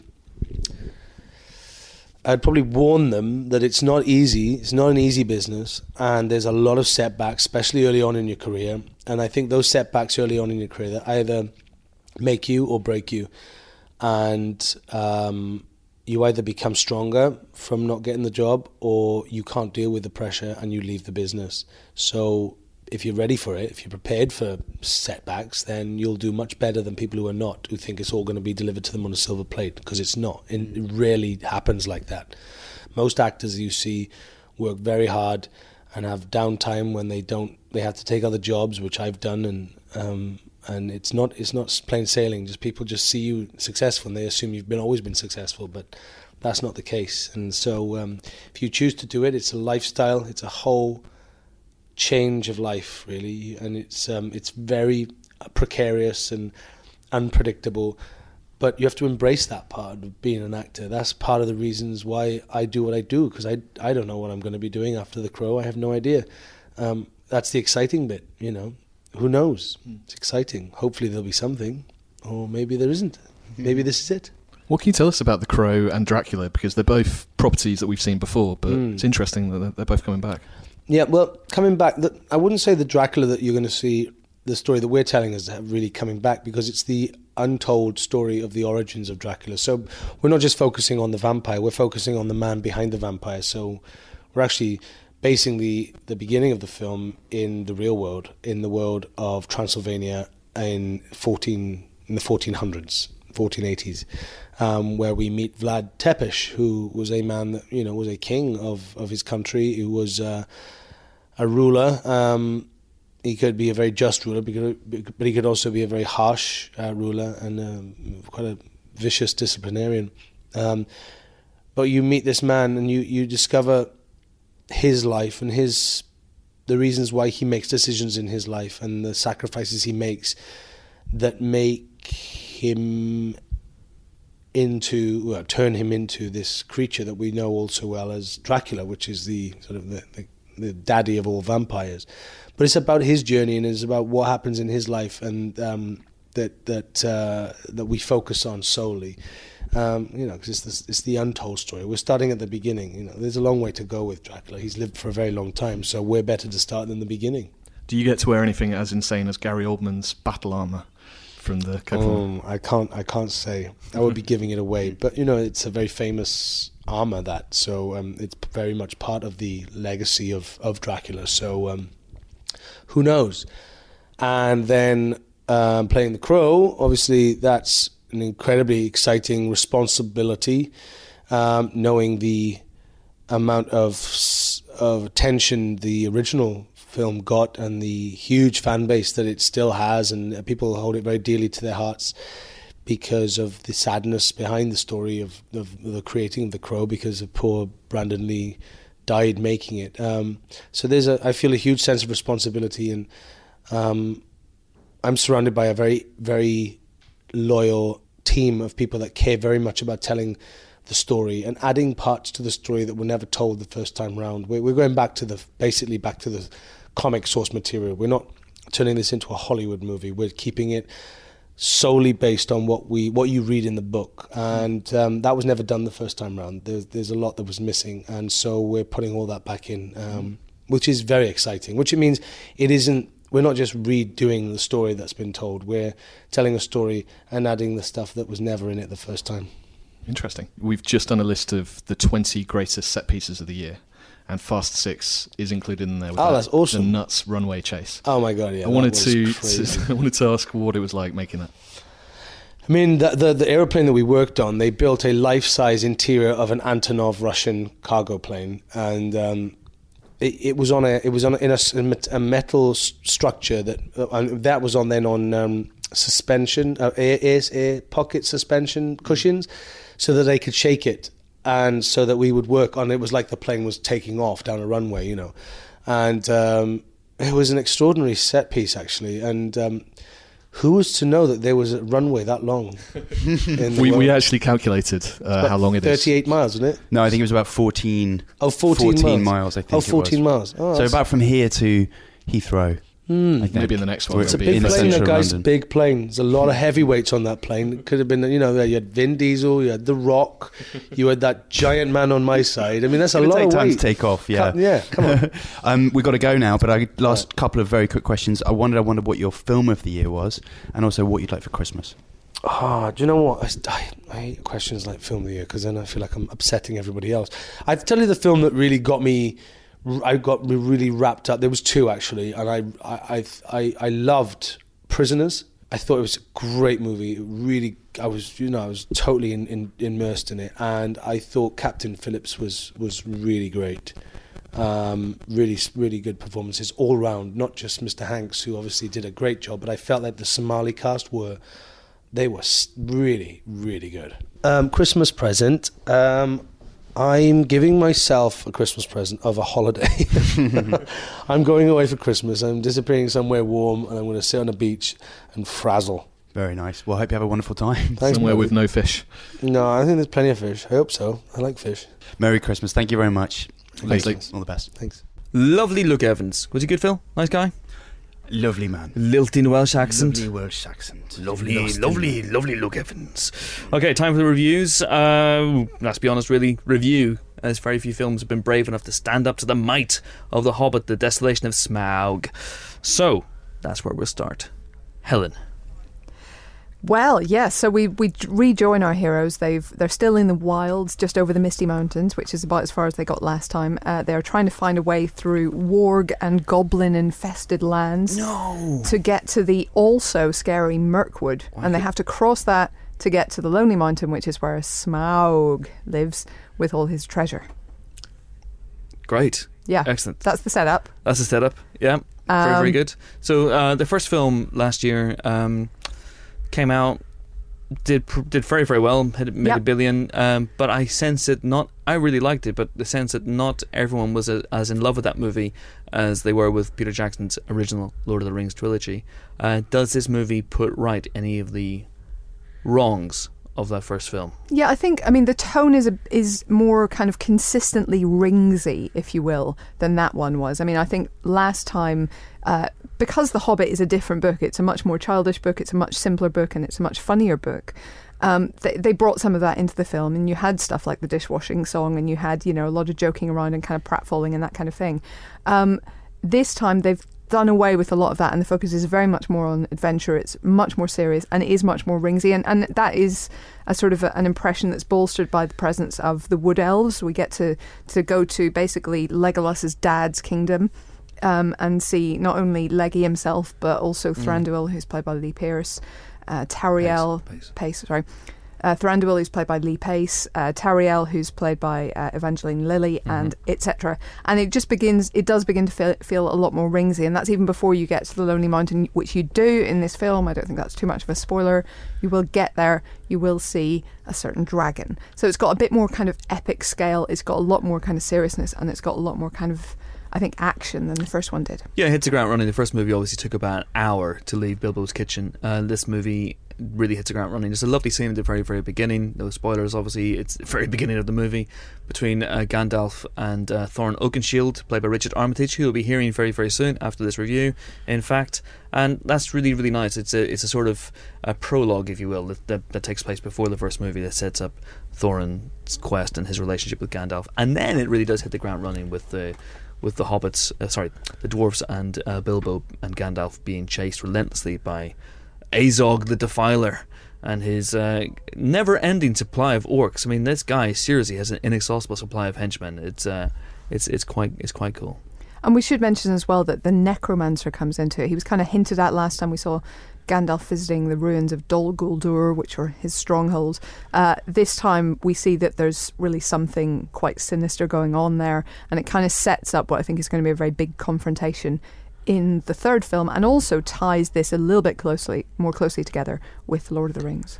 I think this comes on leaps and bounds from the first film. I have lots of very encouraging and very exciting things to talk about. You want to leave the film and say, hey, there's this great bit, you've got to see it, there's this, and then that happens, and this is great, and when he does that, it's fantastic, and Martin Freeman is brilliant yet again, he's fantastic. Yeah. I do feel the focus is lost on him slightly.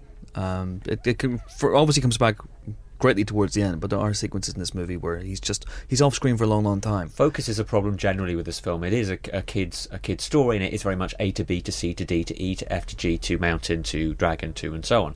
So there is a certain amount of we're now in this section, we're now in this section. It's very beat by beat by beat, but some of the beats are incredible.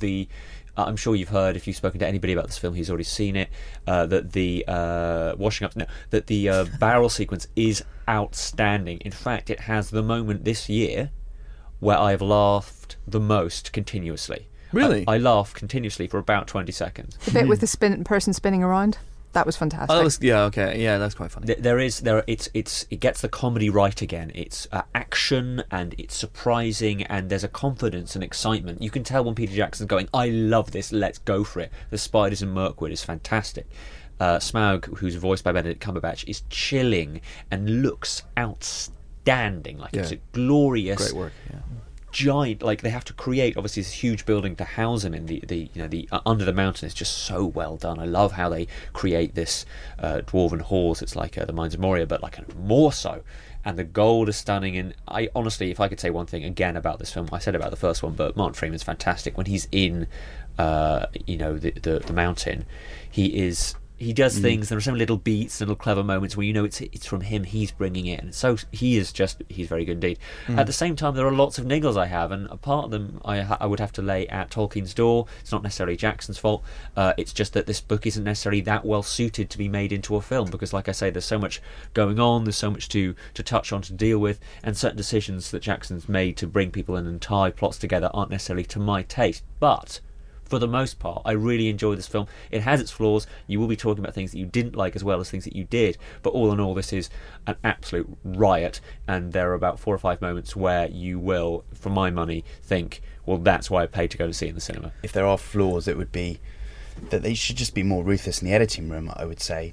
But I enjoyed it a lot more as well than the first one. I think there's an acceptance even from some of the people involved in the film that this is a real step up in quality and drama from An Unexpected Journey, and it has real sense of jeopardy, which the first film didn't really have, where it just felt like a bit of a. If you compare the Goblin King escape to the barrel sequence, you felt that was fun, and I laughed, and it was brilliantly choreographed, and props to Joe Letteri and the Weta Digital effects work on that because it's just spectacular. But the first film, that Goblin Chase, just felt like. I just didn't really mild make diversion. It was boring, and you never felt like anyone was in any danger. Whereas with this one, I felt a little bit more exhilarated by it all. And when they came out the other side, you felt a sense of relief and all the things you should feel in a big adventure. Some of the Lake Town stuff, I was a little disappointed with. I don't think that was necessarily Peter Jackson. People say he's not great at the love story stuff. You can see that in his filmography pretty much, apart from maybe King Kong. He's a little different. Clearly. Meet the Feebles. But and there is this little love story in there, which I quite enjoyed. I thought it had nice chemistry. Quite chaste, obviously, but The Lake Town stuff is, I thought, a little. They could have done more with it. They could have. There's this idea, this human community, which makes you think.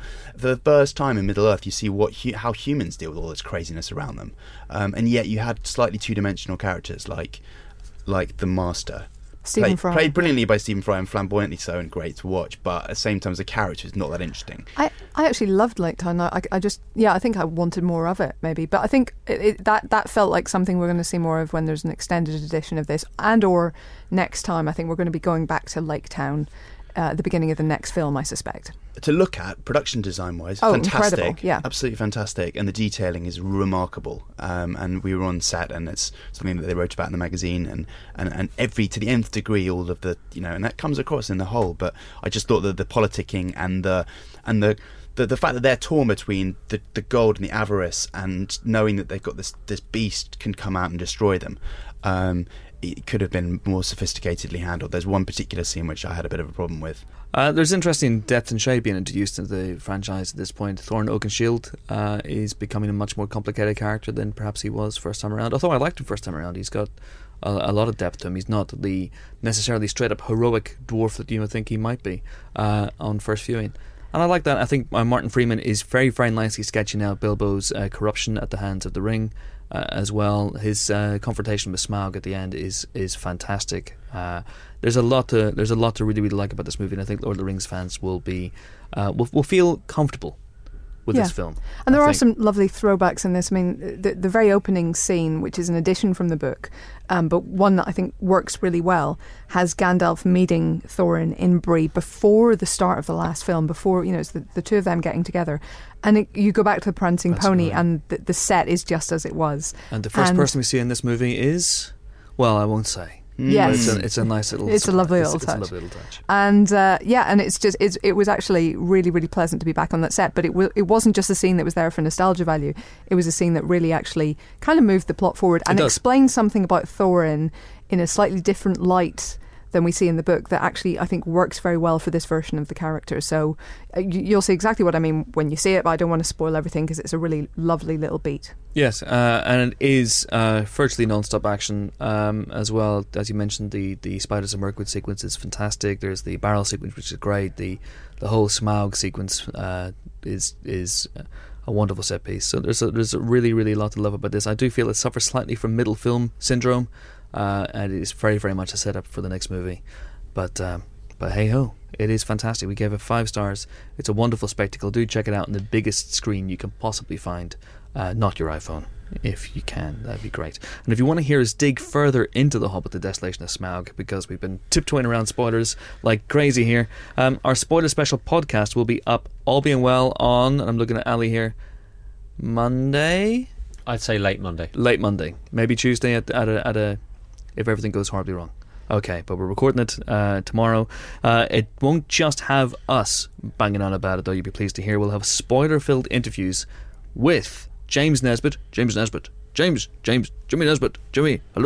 Stop doing your impression. Hello, Jimmy Nesbitt. And Bilbo himself, Martin Freeman. No, okay. So that's definitely one to look out for. And there are some other films out this week. There's The Christmas Candle, which marks the big screen debut. TV. Hello, I'm Susan Boyle. Subo. Sue's album party. Yes. Please stop there. No, that's the hashtag. I know Susan the hashtag. album party. Yes. It's actually pretty not brilliant. We've called it Indigestible Christmas Stodge in our reviews, so be warned. Which is a shame because it has Leslie Manville, Sylvester McCoy, and Samantha Barks in. All people we wish well of. Please don't bark, Chris. Sorry, that's a terrible bark as well. But it basically involves a vicar rediscovering his faith in miracles and magical candles bestowed by angels, which is all a bit odd. So, it might have worked sort of 70 years ago, but not so much nowadays. Mind you, we have been just talking about a film in which a bunch of dwarfs are chasing a dragon for money. Yeah, but dragons make sense. Come on. You and vicars your are dragons. Just mythical. If you love dragons so much, why don't you just go and live with one in a big castle under the ground filled with money? Sounds awesome. Yeah. If anyone can arrange this, do write into Helen. So that's Christmas Candle. And then this week marks the re-release of the wonderful Cinema Paradiso. Still brilliant, I'm guessing. Yes. Yes, well definitely done. Go see it, if only for the kiss montage. Yes. It is one of the greats. And that is also a 5-star film. 5 stars. Is that it this week? Anything else? Pretty much. That's pretty much it. Yeah, there you go. So 5 stars for The Hobbit, The Desolation of Smaug, 5 stars for Cinema Paradiso, the re-release, and 5 stars for Christmas Candle. 2 stars for The Christmas Candle. And now it is time for our last interview with Hobbit stalwart Richard Armitage, aka the would-be under the king, aka the would-be king under the mountain himself. He is, of course, Thorin Oakenshield, and he was speaking to... Who was he speaking to? He was speaking to Helen and Phil. Lovely. Enjoy this. It's funny. What's wrong? What's wrong? You're just saying, enjoy this. Enjoy this. Enjoy. It's like a threat with a gun. Enjoy this. Enjoy it! Please enjoy it. Please Enjoy this. enjoy it. Here in the Prancing Pony, having been a sort of Lord of the Rings obsessive, and they built the entire set. You know, the whole walk down and the pub. It's one of those locations that should be a permanent building somewhere on the planet that you can go and have a pint in the Prancing Pony. Definitely. It was really nice to be back there. I was actually kind of surprised when as soon as the camera went through the door, I was like, oh, it's this place again. Great. Yeah, Ian and I spent 2 days in that scene. It took 2 days to shoot, and I could have stayed there for a week. It was great. It was a really nice place. Wow. And that scene is important because, you know, this isn't, I don't think, too much of a spoiler because it is the very opening of the film. So that sets up exactly why the Arkenstone matters so much to Thorin, because in the book it just does. There's no real explanation given. But here, he's given a little more context. It's not just, oh, it's a big shiny jewel. Yeah, and I think they really wanted to differentiate between the sort of obsessive power of the ring and the Arkenstone. The Arkenstone is more of a talisman. It's more of if you hold the Arkenstone, you have the right to rule, and you can also call on other dwarf armies to rally to the cause, which is going to happen in movie 3. He's going to have to call on some other dwarves to come help him fight.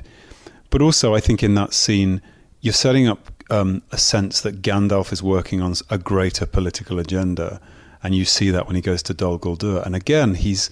You know, critics or purists would possibly look at that and think, why are we looking at Dol Guldur and why are we seeing this orc army gathering? And again, it slingshots into movie 3 when at the Battle of the Five Armies, it's not just random armies that turn up. They've all got an agenda. So really enjoyable scene to shoot.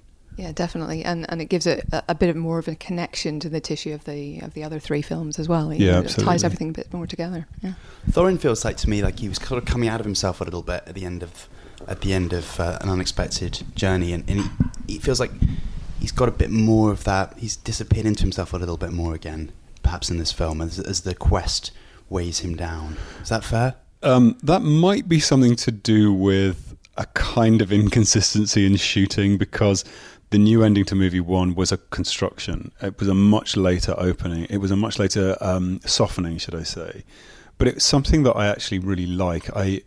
Normally in movies, you sort of iron out all the inconsistencies and make things rational. And I like the fact that Thorin is a little bit unpredictable. He is changing. He is sort of questioning himself more when the quest becomes his and Gandalf leaves and he has to take control and things really start to go wrong. I think it's quite humiliating for him.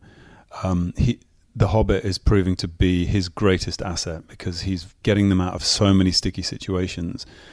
And so by the time they reach the secret door, Thorin's view of Bilbo has really changed from Bag End.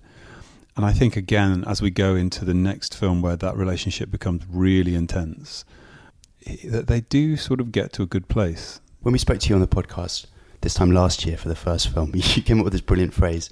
Was it about being a dwarf? Yeah, was dwarf manatee. Dwarf manatee, as in humanity. It was awful.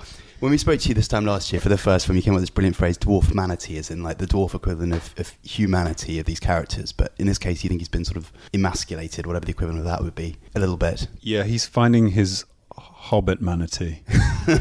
Yeah, I think it's sort of his prejudices, I guess, are falling away. But by the end of the film, of this second film, he's entered the mountains. So the effect you see, there's a very sort of curtailed moment where Thorin sees the gold for the first time, and it starts to course through him, and there's an irrational beginning when he says to Bilbo, "Did you find the Arkenstone?" And you can see confusion in Thorin as to how he's behaving. So I think he's changed in his views, but it's going to get a lot more confusing for him and me. Right. What is that, depending on what scenes they add to number 3 as well? Yeah, we may go back next year and shoot some more, but I would willingly get on a plane and go to New Zealand anytime, yeah. I mean, it was interesting as well to me, again, in that opening scene, we get a little bit more of a hint of his background. You see that he's been hunted and, there's a price on his head. He's literally, a wanted man. And also that he's looking for his father. You get a little bit more of that as well, that this, this damaged man is wandering the wilderness somewhere, and that's kind of eating away at Thorin a little bit as well. You really paid attention, didn't you? I did. It's, very, very... very interesting that we are reminded that he's being pursued, and I think that was something again which was added by the filmmaker, just because I think it ramps up the tension. They can't rest anywhere for too long, and I think there will be an extended edition, because we shot a flashback in that first sequence where you see Thorin losing his father on the battlefield, and again, I think the scene has been cut from movie 2 where Gandalf finds Thrain in Dol Guldur.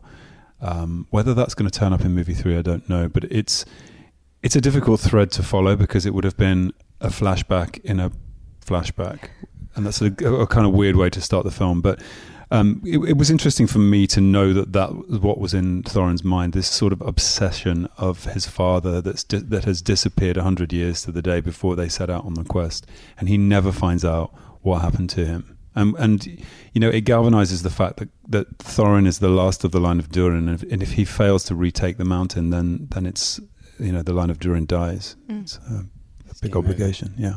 Quite sweary in this film, isn't he? Can you teach us some sweary? He is very sweary. Can you teach us the dwarf swear word? Oh, there's two great little phrases which they didn't subtitle.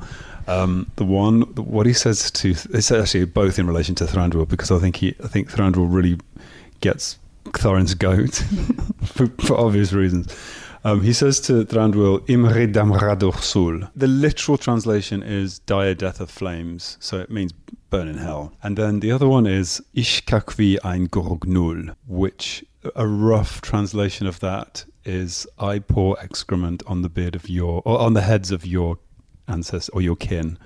So I shit in your face, basically. Yeah. Have you used it in conversation since the film? I occasionally drop it in sometimes if someone's annoying me. And they look it's a bit rude. Slightly befuddled. Dwarves are terribly rude, though. They are, aren't they? They're not the most refined species of Middle Earth, I think it's fair to say. You had some unusual experience in the Tokyo premiere of the first film, where you were given microphones and there was talk of perhaps doing some ad-lib, sort of improvised singing. Japanese ad-libbing. Yeah. Oh, improvised singing. We didn't do that. I don't think you did it, but it was, it was on the cards at one point. Have you had any strange experiences in the eye of the Hobbit promotional storm since then? Not with singing this year, no. What's the theme this year? I'm just trying to think of a theme that's come through this year. Oh yeah, most people kind of come in and say, "Wow, you're really tall," when I'm sitting in a chair, and I'm like, "How can you tell I'm sitting down?" I think it's confusing people. Yeah, I think it's mainly that recognition thing. Most people don't assimilate that character and me, which is brilliant. It's everything I could possibly want from a role, is to transform into what that character looks like away from myself. Yeah, a bit handy for walking around the street as well, I guess, if people I think we leave the singing this year to Ed Sheeran. Have you heard that song? I have. Isn't really it amazing? Nice. Yeah, really good. So first film was Neil Thin, this one was Ed Sheeran. What would be your dream artist for the third film? Kylie Minogue. No, I'm kidding. I think she's great, but not for this movie. I don't know. It's I think they've gone along a folk theme. They really have. So I don't know. Maybe somebody like Laura Marling, I think, would be kind of interesting. But if you notice, each song seems to be wrapped around a character. So I've got a feeling that with the third film, the song is going to be something to do with going home, and it will be probably from Bilbo's point of view. So I don't know. I suspect a male voice probably, but who can tell at this point? Maybe you should run a competition. That'd be fun. We should do that. When we already get people to design posters on the website, there's no reason we shouldn't get them writing songs as well. Let's just get them to do the work for us. I wanted to ask about the barrel ride though, because it was brilliantly fun to watch, but it looks like it was kind of horrific to shoot. I mean, has it put you off log flumes for life? I have to say, there were many horrors of this film, but the barrel sequence was not one of them. Okay. On one of those rare occasions where the dwarves weren't whinging. because the stuff in the river, the Pelorus River, was just glorious. We were cool for the first time in forever, because we were in these unsinkable barrels which were filled with water. So they were kind of riding low in the water. So you were in water in a barrel, if you see what I mean. And the day was great, and we were flowing. I mean, it wasn't a particularly fast-flowing river, but we were certainly moving and catching the current. So we were having little races to see who could get to the end first. Amazing. I mean, one of the few times that Thorin actually smiled.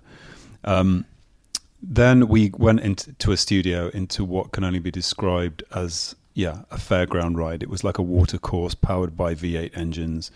And it had different settings, 1 to 10. The fastest that they tested it at was about 7, and it was, the engines would burn out. And by the end of the week, we were screaming for it to be at 10 because it was so much fun. And it was interesting because they would dump, tons of water on top of us as well to sort of replicate the waterfall. And then we were doing close-up shots in sort of what I call wheel barrels, where you pedaled it with your own feet, so you could kind of on dry land. But at every step of the way, it was so much fun to shoot, and I do think you can see that in the filming of it. I think, although it looks treacherous, there's a certain glee from the dwarves which you really need, because they're escaping. So. Just to move away from The Hobbit for a second, we're just looking at some of your early, well, actually more recently than that, IMDb credits, and one of them is Miss Marple, something called Ordeal by Innocence. What the hell does that mean? I have no idea. I actually don't really know much about that particular story as well. I think I turned up, did my bits, and didn't read the rest of the script. But I was playing I was in a wheelchair, which was a really interesting thing to do, with the director that really, she was amazing, but she didn't quite understand that wheelchairs don't go upstairs. And I remember being on set, and there were a few sort of small staircases, because it was actually a real house. It wasn't a call it on set. It wasn't built. And she'd sort of say to me, "Okay, so you're going to come in through this door and kind of come down the corridor." And there were like a flight of stairs, and I'd say to her, "I don't know how I'm quite going to do this," and she just didn't get it. So it was ordeal. That was an ordeal by wheelchair. So what did you do? How did you get out? I mean, I just stayed at the bottom of the staircase, and I think I got out of the chair, pulled the chair to the top, and then carried on wheeling. And they just cut that bit out. So you didn't do it then? What? It wasn't you who committed the crime. I think it was me, actually. I definitely killed Lisa Stansfield, who was playing my wife. And she refused to sing "Been Around the World" and I. She just wouldn't sing it, and so I think that's why my character killed her. That's amazing. I think any jury in the land would. You don't expect understand. Lisa Stansfield to turn up in a marple, though, do you? But it was glorious. This really happened. All of that really happened. Yeah, really happened. It must feel like a cheese dream. Looking back, you haven't seen it, have you? You just looked at the credit. I did look at the credit. I know. You're going to go watch it now, though. Yeah, it's on YouTube, so we can watch that. I'm going to watch it. I'm going to just work out, and I'm going to complain about your ability to go up and down stairs. Yeah, this magical wheelchair that floats. Yeah. We do something called IMD bunker sometimes, because obviously not all the information on there is accurate. So we like to check. I'd say maybe 99% of it is not accurate, but also possible. Is it true that you worked in the circus? That is true. As a young man, what was your speciality? I did a bit of everything actually, but I was very, very good at throwing hula hoops to a Russian skateboarding girl. And then I didn't do the skateboard. She hula hooped with like millions of hula hoops on a skateboard. It was in the 80s, so it was obviously quite. No, maybe it was early. No, it was the 80s. But yeah, I was throwing hula hoops. I wasn't a highly skilled circus artist at all. You didn't work with bears? No bears, but there were the remnants of some elephants, not the remains. That sounds pretty dark, doesn't it? I think elephants slept somewhere because I could smell them the whole time. It's the bottom rung of show business, also known as the arsehole of show business. This was in Budapest, is that in Hungary? Yeah. How did that come about? How did you end up in Hungary in the circus? I sort of wanted to be in show business, and I'd been to a school, and I needed an equity card so I could go to open auditions, and so the principal of that school, who's sadly passed on, got me a contract in this crazy circus, and I got an equity card from it. So it all worked out in the end? It all worked out in the end, and then I think it was about 10 years later I ended up back in Budapest shooting Robin Hood, and went to visit the circus, and lots of memories came flooding back. Was anybody still there that you knew? No, but the circus is a permanent stone building, so it was very strange going back. I also wanted to ask, is it true that you're named after Richard III? That is true, yes. My father was really into the history of the Plantagenets, and I was born on 22nd of August, which is the Battle of Bosworth Field, when Richard died on the battlefield. I was always a bit mad at my dad for naming me after what was perceived to be a hunchback child murderer. But then in later years, I just developed a similar interest in the story, because we used to visit there every year on my birthday. Thanks, Dad. That was my birthday treat, to go and just look at an empty field. But yeah, and then in recent months, his remains have been found, so it's all kind of coming to the surface again. Quite literally. Literally. When you said you began to share his interest, I was worried you meant the child murdering and the hunchback. No, no, no, definitely not that. But the fascination with the sort of unsolved crime, I did become kind of interested in, not necessarily resurrecting his heroicism, but just looking at the story again, because he was our last monarch that died on a battlefield, and it's interesting how I'm sort of playing a character that's not dissimilar to him in Thorin, so I was using a bit of that, character in Thorin. Yeah. Do you have yourself in Lego? I do, and what's really good is I've seen the second movie Lego, which is Thorin stripped of his after the elven dungeons where they get all of their clothes stripped off of them. So it's not a naked Lego, but he's in just a sort of skinny little shift, if you can imagine that in Lego. Are you pretty buff in Lego? Yeah, I mean, quite square shouldered. And your head rotates like 360. It does, yeah. That's Christmas taken I can actually do that though. Shall I show you? Do it. Hang on, here we go. He's doing it. Oh my God. And back round the other side. Richard. Incredible. The circus. Thank you very much for talking to us today. You're welcome. Best of luck with it. Thanks. That is it for this week's Empire Podcast. How was he, Helen, by the way? Is he good? He was Nice lovely. guy? Yeah, lovely. That is it for this week's Empire Podcast. Join us next week for the very last podcast of the year. Apart from the other ones, but yeah. The podcast proper, the one that, this one, the one that's out every Friday, not the specials that we chain you to your desk and make you do. Those ones. Well, we'll be joined by another triple whammy of guests. And I don't know if you noticed the use of the word triple there. From Anchorman 2, The Legend Continues, we'll have Adam McKay, the writer and director, and Judd Apatow, the producer. There's also J.C. Chandor, director of the brilliant All Is Lost, and David O. Russell, here to talk about his new movie, American Hustle. Hustle. That rhymes. It does rhyme, doesn't it? Yeah. So how's that for an early Christmas present? That is something to keep you going over the holidays. And that won't be all, of course. Don't forget to look out for the Hobbit spoiler special next week. And then just after Christmas, our review of the year mega podcast, which should be a lot of fun. So until next week, it's goodbye from Helen. Toodaloo. Goodbye from Ali. Bye. It's goodbye from Phil. Enjoy it. Sorry. Goodbye. It's enjoy this. Enjoy this. Sorry. Goodbye. And it's goodbye from me. I'm off to get a hug from Phil. See you next week. Bye. Come here, you big kid. No! Oh!